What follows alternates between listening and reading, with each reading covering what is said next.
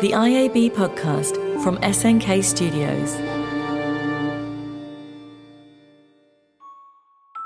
Hello and welcome to this episode of the IAB UK podcast, brought to you with the help of our sponsor, Verizon Media. I'm James Chandler, Chief Marketing Officer at the IAB, and this week we're talking Brexit. After last week's series of amendments, votes and points of order in the Commons, we sit down with two of the best Brexit experts we could lay our hands on to get to the bottom of what's actually going on and what it all might mean for our industry. And there'll be even more fact-finding as we attempt to succinctly explain the inner workings of Programmatic Guaranteed in a handy 2-minute explainer. Plus, George and Lucy from the IAB join me to reflect on our 2 days up at Sopwell House for this year's Leadership Summit, talking about all the highlights, takeaways and things we'll be doing differently as a result. And we venture into the depths of Adweek Europe's VIP speaker lounge to fire 10 awe-inspiring but seemingly needless questions at Microsoft's Raveline Beeston. So, whether you're listening to this as you dash between sessions at Adweek Europe or at your specially organised IAB UK podcast listening party, we hope that by the end of this episode, you'll feel up to speed on exactly what's happening in digital advertising this week.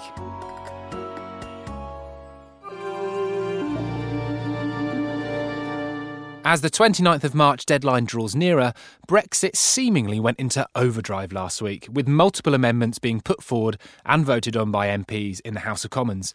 Aside from if and when Britain does actually leave the EU, there remains lots of uncertainty around issues relating to our industry, specifically the use of data, talent, investment and plenty more. To help make sense not just of last week's goings-on, but the full gamut of what Brexit could entail, I'm joined by Conrad Sheck, Strategic Policy Advisor for the Ad Association, and our very own IAB UK Podcast Hall of Famer, Christy Dennehy-Neal, the IAB's Head of Policy and Regulatory Affairs. A warm welcome to you both. Hi, James. Lots of Parliament TV streaming being watched last week. So that's probably what your life is like anyway, for the past year and a half, Conrad. Well, let's start with you. Talk us through what happened last week. So there's loads that was going on, wasn't there? Yeah, I mean, there's an extraordinary week. I mean, just going slightly before that, I mean, going back to the January vote where Theresa May lost by a huge margin. She was then forced to go back to the EU to negotiate a bit more on the Withdrawal Act, or on the legal assurances, to get some legal binding assurances on that the UK could unilaterally leave the backstop. And then we kind of led into last week, which was basically the meaningful vote 2, where it was then kind of, I mean, the killer blow really was Attorney General looking at the advice through what he published, was that he thought it reduced the risk of the UK being stuck in this backstop. However, it didn't eliminate the risk altogether. And obviously that was a huge red flag for DUP and hardcore Brexiteers. It then went to the second vote, which was then a motion about whether the UK would be happy to leave without a deal. That was defeated, and there was some kind of huge confusion about that. And then the third motion, which was really about going back to the EU for asking for an extension, and that commanded a majority. So that Theresa May has been tasked with going back to the EU to get an extension. And there's also talk of a third vote, so it could come through there, although the Speaker has temporarily kind of put stop to that, basically to say that unless there's any kind of substantial changes to this document, there won't be another vote. So you couldn't bring it back as it has been in the first two guises? Well, it's kind of, I mean, depending on how you look at it, has there been a massive change from, say, the first vote to the second vote? Arguably not a huge amount. But then to bring back exactly the same deal, no changes on there, again, it's kind of, there's no real precedent for that. Your take on it all, Christy? Yes, utterly confusing, clear as mud. Who knows what's going on?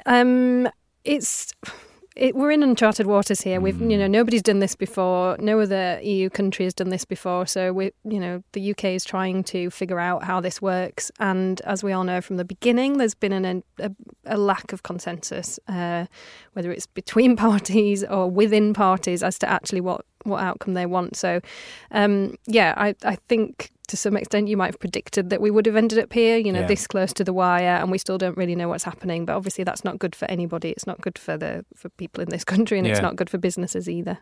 And I saw Kath Viner at Adweek this morning in an early start at Ronnie Scott's. She was saying she has a colleague who's been saying for the last 2 months that Theresa May will find a way of getting her deal through, whether that's right up to the wire or not. But it's still all possible. Data in specifically, Conrad, I mean, you talk about lots of implications for our industry, but the data one is quite fascinating, isn't it? I guess because of what's wrapped up in the GDPR now and what could possibly happen, whether we leave with or without a deal. Do you want to tell us a bit about that? Yeah, so the GDPR provides that framework for the free flow of personal data within the single market. The UK, by leaving the EU, will then be treated as a third country. Mm-hmm. Now, the EU has a framework where it allows the flow of personal data to third countries under a data adequacy decision. So the UK would have to apply in that process. That process takes a while. It's not something that can be done in days, even though the UK is technically GDPR compliant. The issue is if the UK leaves the EU without a deal, say on the 29th of March, then potentially any data flowing out from the EU to the UK would be deemed as illegal without that decision in place. The only way to have contingency to that is if individual organisations, companies have what they call like standard contractual clauses within their contracts to safeguard the flow of personal data. And that's one way of being prepared, Christy, but I mean, there's a bunch of other ways you've written some stuff for the site, but a whole host of things. Tell us what sort of things businesses can do to start preparing. So I would say you can go to the IAB website for a start. So go to iabuk.com/Brexit, where we've got our Brexit hub.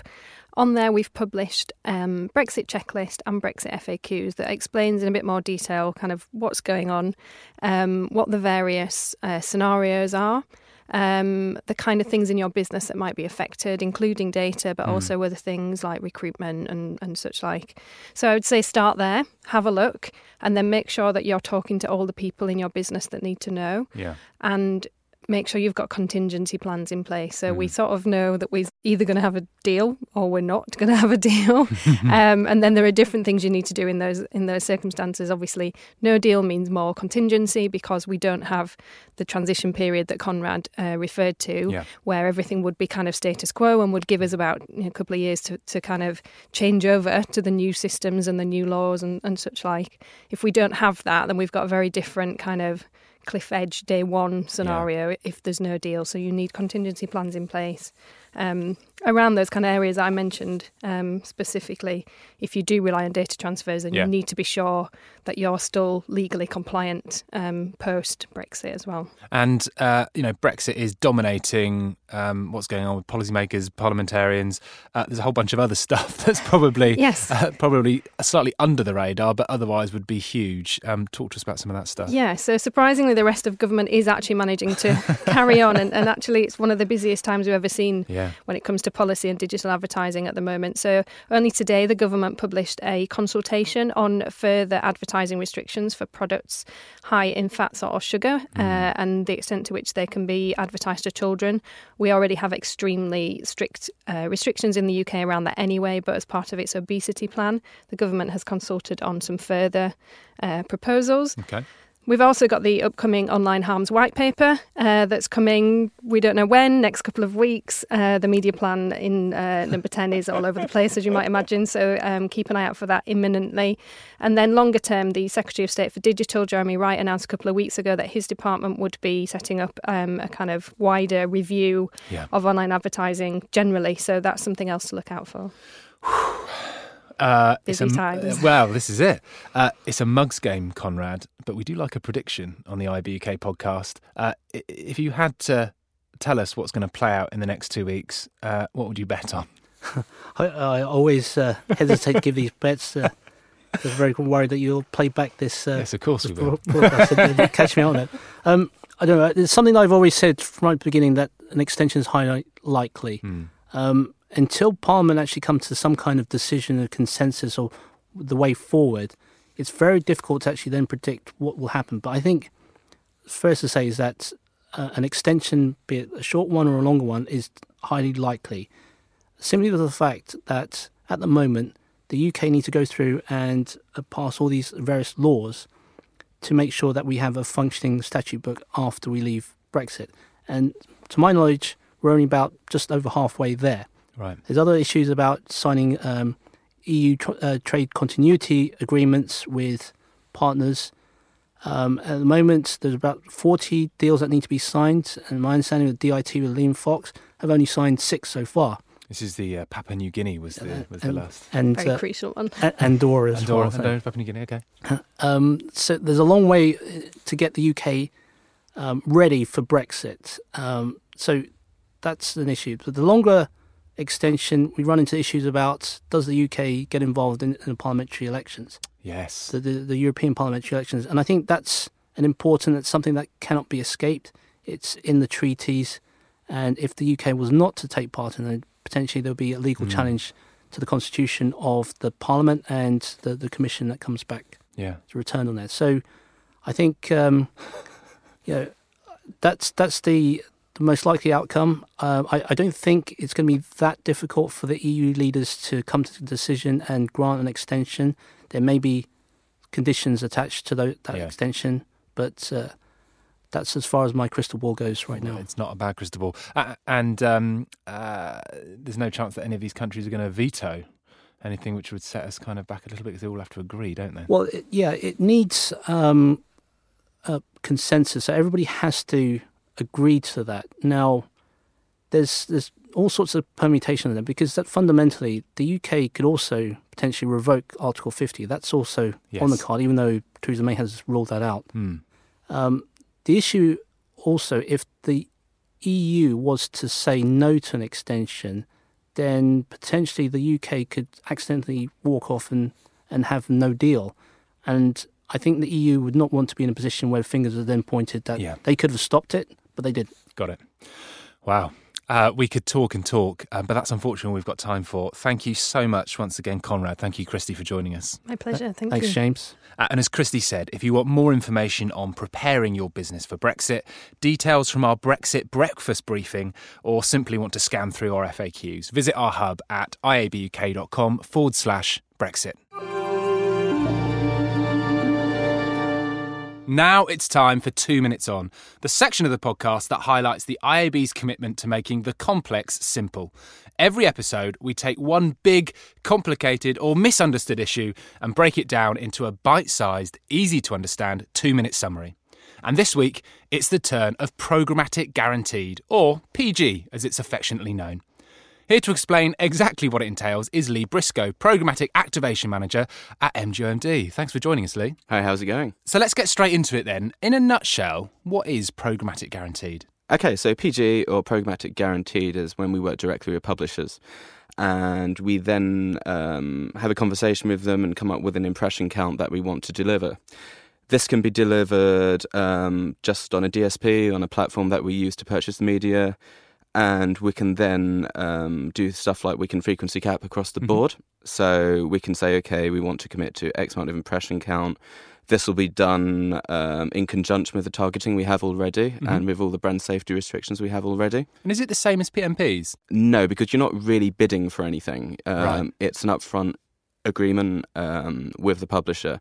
You're not bidding for anything. So if you have a really competitive time of year, like the Black Fridays or the Christmases, and you're struggling for delivery, this is a really good way to ensure that. That's brilliant. Thank you so much, Lee. If you want to know more about any of the topics we talk about in this part of the podcast, visit the dedicated Jargon Buster on our site by going to iabuk.com/Jargon Buster.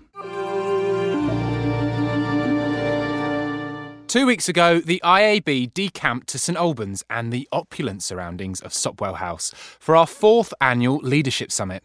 It's a 2-day residential conference where leaders from all across the industry talk together about issues in digital advertising like brand safety and transparency, but also discuss and debate topics like mental health, work culture, Brexit and diversity. Here with me to look back on this year's summit is the voice of Nonference, Lucy Harrington, and George Hopkinson, the IAB's connoisseur of research. Welcome to you both. Thank you, James. Strong intro on the podcast this week. Lucy, we should start with you then. Yeah. Leadership Summit a couple of weeks ago. Highlights for you?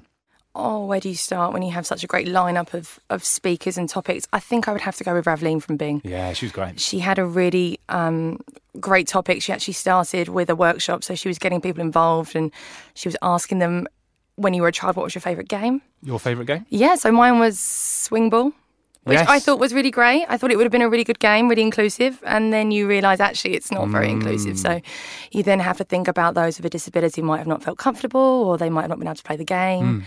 And then that obviously started from there. And then it was inclusion within marketing, within design. She showed that amazing video from the Super Bowl. Oh, yes, the Xbox controller. Really great, absolutely. There were. It was very inspirational. Not many dry eyes in the house with that one. And then she showed the Tommy Hilfiger Yes. marketing, which was really great, and it showed you the shirts that no longer had buttons, and it was like a magnetic strip. Yeah. So it's easier for those who had maybe broken an arm or lost an appendage. And it really got you thinking about, just from a product point of view, when you're designing stuff, actually, if you start at a different place, you probably end up where you don't usually end up. Yeah, she was great. For you, George, then, I mean, Rav was amazing. Oh, yeah. Anyone else you thought was very good?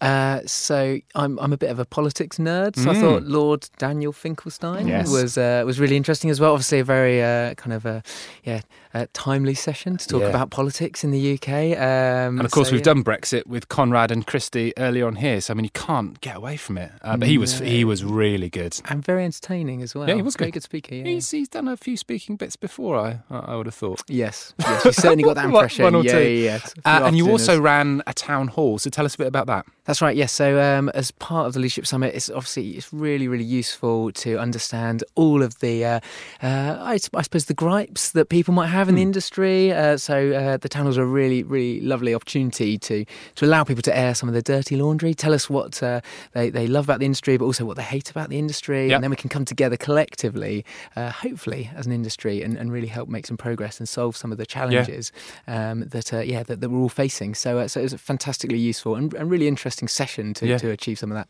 And there's a bunch of stuff that's come. I mean, the Gold Standard's got its origins in Leadership Summit. Yep. The diversity group that we created came out of last year. So they are very actionable things. It's not just a case of sitting and listening. Absolutely, they're hugely influential for how we work out what we're going to do as an organisation. So amazing. So Leadership Summit down, Lou, and then the next is Digital Britain. So our annual pilgrimage to Manchester. Yeah, Thursday, the 4th of April, coming up, Bridgewater Hall. And your first one. It is my first one. I'm really excited. I hear so much. I hear great things about the North. I've never been to Manchester myself, so that's really disappointing, isn't it? I mean, you're going to have an incredible time. Honestly, no, I'm really excited. We've just announced 3 brands today. So we've got Mind, Aviva and Mondelez. Brilliant.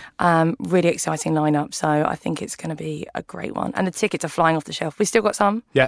Don't want to write that off. But it's half price for members, so... Why not? Exactly. And a trip to Manchester.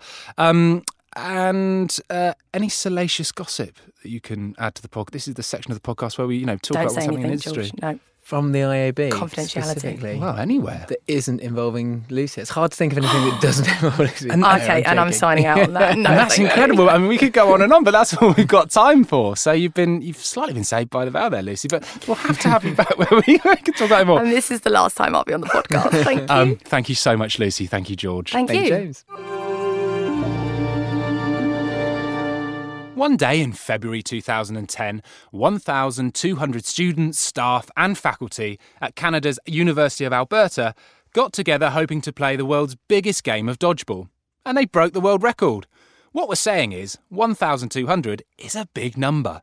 So at the IAB, we are very proud to have over 1,200 member organisations. And every episode, we pick one at random and ask them to nominate someone to take on our fiendishly unchallenging 10 quickfire questions about work, life and their Uber rating in 60 seconds. This time, we were lucky enough to get a guest star from Microsoft. We caught up with Ravleen Beeston, Microsoft's head of sales, at the bustling Speakers Lounge at Adweek Europe. So we've made it into the VIP Speaker Lounge at Pitch House Centre. I'm here with none other than Ravleen Beeston from Microsoft. Hi, Rav. Hi, James. How are you? I'm all right. How's it been so far? It's been, I have to say, I've only been to one session so far, which is about voice experiences, but I'm loving the setup, and as always, it's brilliant seeing people. Superb. It's very straightforward. It's 10 questions. You get 60 seconds to answer them. Are you ready? I am, but as I already told you, I'm a bit of a talker, so 60 seconds scares me, but let's do it. Let's do it, James. Start the clock. Tell us something you've borrowed from someone but never given back. Nothing. Because when I was a child, my mum said to me, if you ever take anything that isn't rightfully yours, the universe finds a way to take double that away from you. And in fact, I know, my mother's awful, but it left such a mark on me that I'm really meticulous and a bit neurotic about, even if someone lends me £1, making sure I give it back, or if someone, like, I borrow something from someone, it stays on my mind until I give it back. So I would highly doubt that I thought about this really hard, by the way. That's good. Perfect. Good way to be. How many times have you met Satya? Seen him speak a number of times, but in a really intimate setting, twice. The best bit of corporate swag you've ever been given? Nothing in my memory, actually. And often I'm the one that people look to for swag. Right, got it. Comes around if you want swag. Who's your industry hero? Karen Blackett. She comes up, that's the second time on the podcast, she's brilliant. In what format do you keep your to-do list? OneNote on my phone, it syncs to the OneNote on my PC, it's amazing. Of course. What's the last thing you liked on social media? A minister from New Zealand who tweeted saying that they would be banning semi-automatics in New Zealand. Yeah. Aside from Bing, how many other search engines, old and new, can you name? Ask Jeeves is probably the first one I remember ever using. Google, of course. Yahoo. I think that's about it. Three's good. What are you reading at the moment? Becoming by Michelle Obama. Okay. The thin pancake made from flour, milk and eggs served hot or cold, crepe or crepe? Crepe and hot. And what's a classic Raveline Beeston interview question? What do you find most fulfilling in your current job? Wow. Big. And that's it. That's the 10 questions. Wow. Thanks, that was quick. That was really good. Thank you. James. Thanks to Raveline there. And just in the interest of absolute transparency, which we love at the IAB, the current world record for the most number of people playing dodgeball at once is 6,084. Are we hinting to our members they should give it a go? Possibly. And that brings us to the end of episode 3. A big thank you to our series sponsor, Verizon Media, and thank you for listening. We hope it's been a productive 20 minutes, even if all you've learned is that Raveline never borrows anything. And if you like the podcast, make sure you subscribe and don't forget to tick 5 stars when rating us. Thank you very much. And of course, sharing is caring. So if you know someone who you think would like the pod but isn't a listener, well, you know what to do. We'll be back in 2 weeks with a set menu consisting of a deconstructed complex issue starter, hearty main course of creativity, followed by a generous dollop of irreverent questioning put to one of our many members for dessert. And as ever, if you want more information on what the IAB does and how you can get in touch with us, find us online at iabuk.com or at iabuk on Twitter and Instagram. And let us know what you think about the podcast by emailing podcast@iabuk.com. Thanks for listening. The IAB podcast, sponsored by Verizon Media.